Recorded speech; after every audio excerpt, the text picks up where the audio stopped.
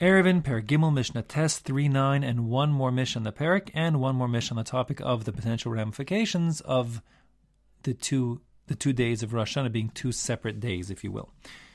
So, Reb Doz ben Hyrcanus Omer. Reb Doz ben Hyrcanus is going to say, Ha'over l'fnei Teva, the one who leads the prayers on Rosh Hashanah, B'yom Tov shel Rosh Hashanah Omer. He should say as follows. And just as a side point, in the time of the Mishnah, the person leading the prayers was essentially praying on behalf of the community. He was saying the words, and everyone else, the congregation, would just answer Amen, kind of like how we make Kiddush on Friday night typically. But nowadays, we have Sidurim, and everyone prays on their own.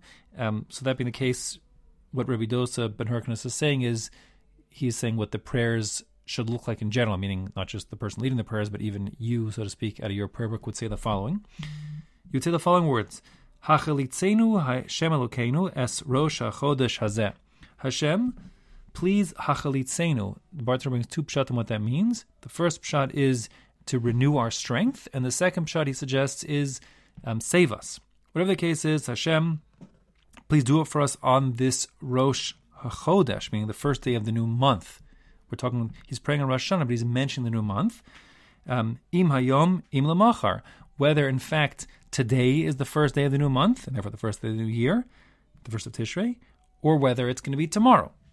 And ulamachar, and then the second day of Rosh Hashanah, hu omer, the Shliach Tzibur should say, im hayom, im emesh, meaning he should say in the prayers, hachli seinu Hashem Elokeinu, Hashem save us, or renew our strength, es yom Rosh HaChodesh hazeh, on this first day of the new month, im hayom, im emesh, whether it's today or whether it was yesterday.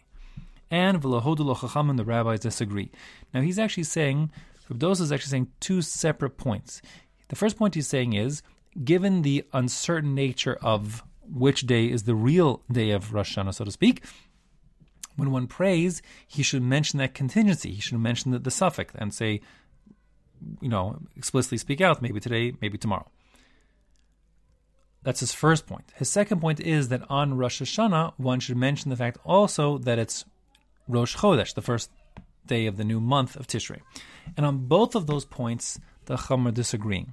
In other words, according to Dosa, on a regular Rosh Chodesh, where there's a doubt if it's like a 2-day Rosh Chodesh, which day would be, he would similarly say that one should mention the possibility of either the 2 days being the real Rosh Chodesh.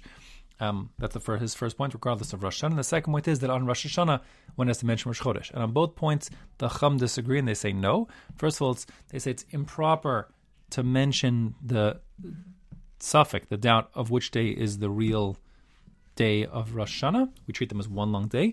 And the reason for that is because if we sort of mention this doubtful nature of the day, so then over time people could come to be mazals of the yom, to sort of not take the day seriously.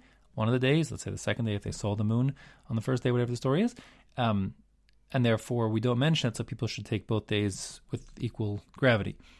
And that being the case, just speaking as an aside, that would be true also on Yom Tov Sheni Shel Galios, even the Chutz La'aretz. Both days of Yom Tov, one should not mention the maybe today, maybe yesterday type thing, because people come to not take it seriously.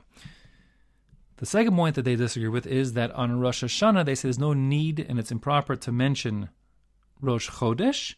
The reason for that is because Rosh Chodesh is implied in Rosh Hashanah.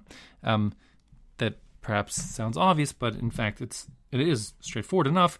But the reason for that is actually based on Psukim, whereas Rosh Hashanah is referred to as Yom HaZikaron and Zichron Trua, and Rosh Chodesh you also have Vayu Lechem LaZikaron. So for technical reasons, as well as I said, more intuitive reasons, Rosh Hashanah is sufficient to mention just the day of Rosh Hashanah, Yom Zikaron, and not mention Rosh Chodesh, and that's implicit thereby. So the halach is like the Chum in both these points.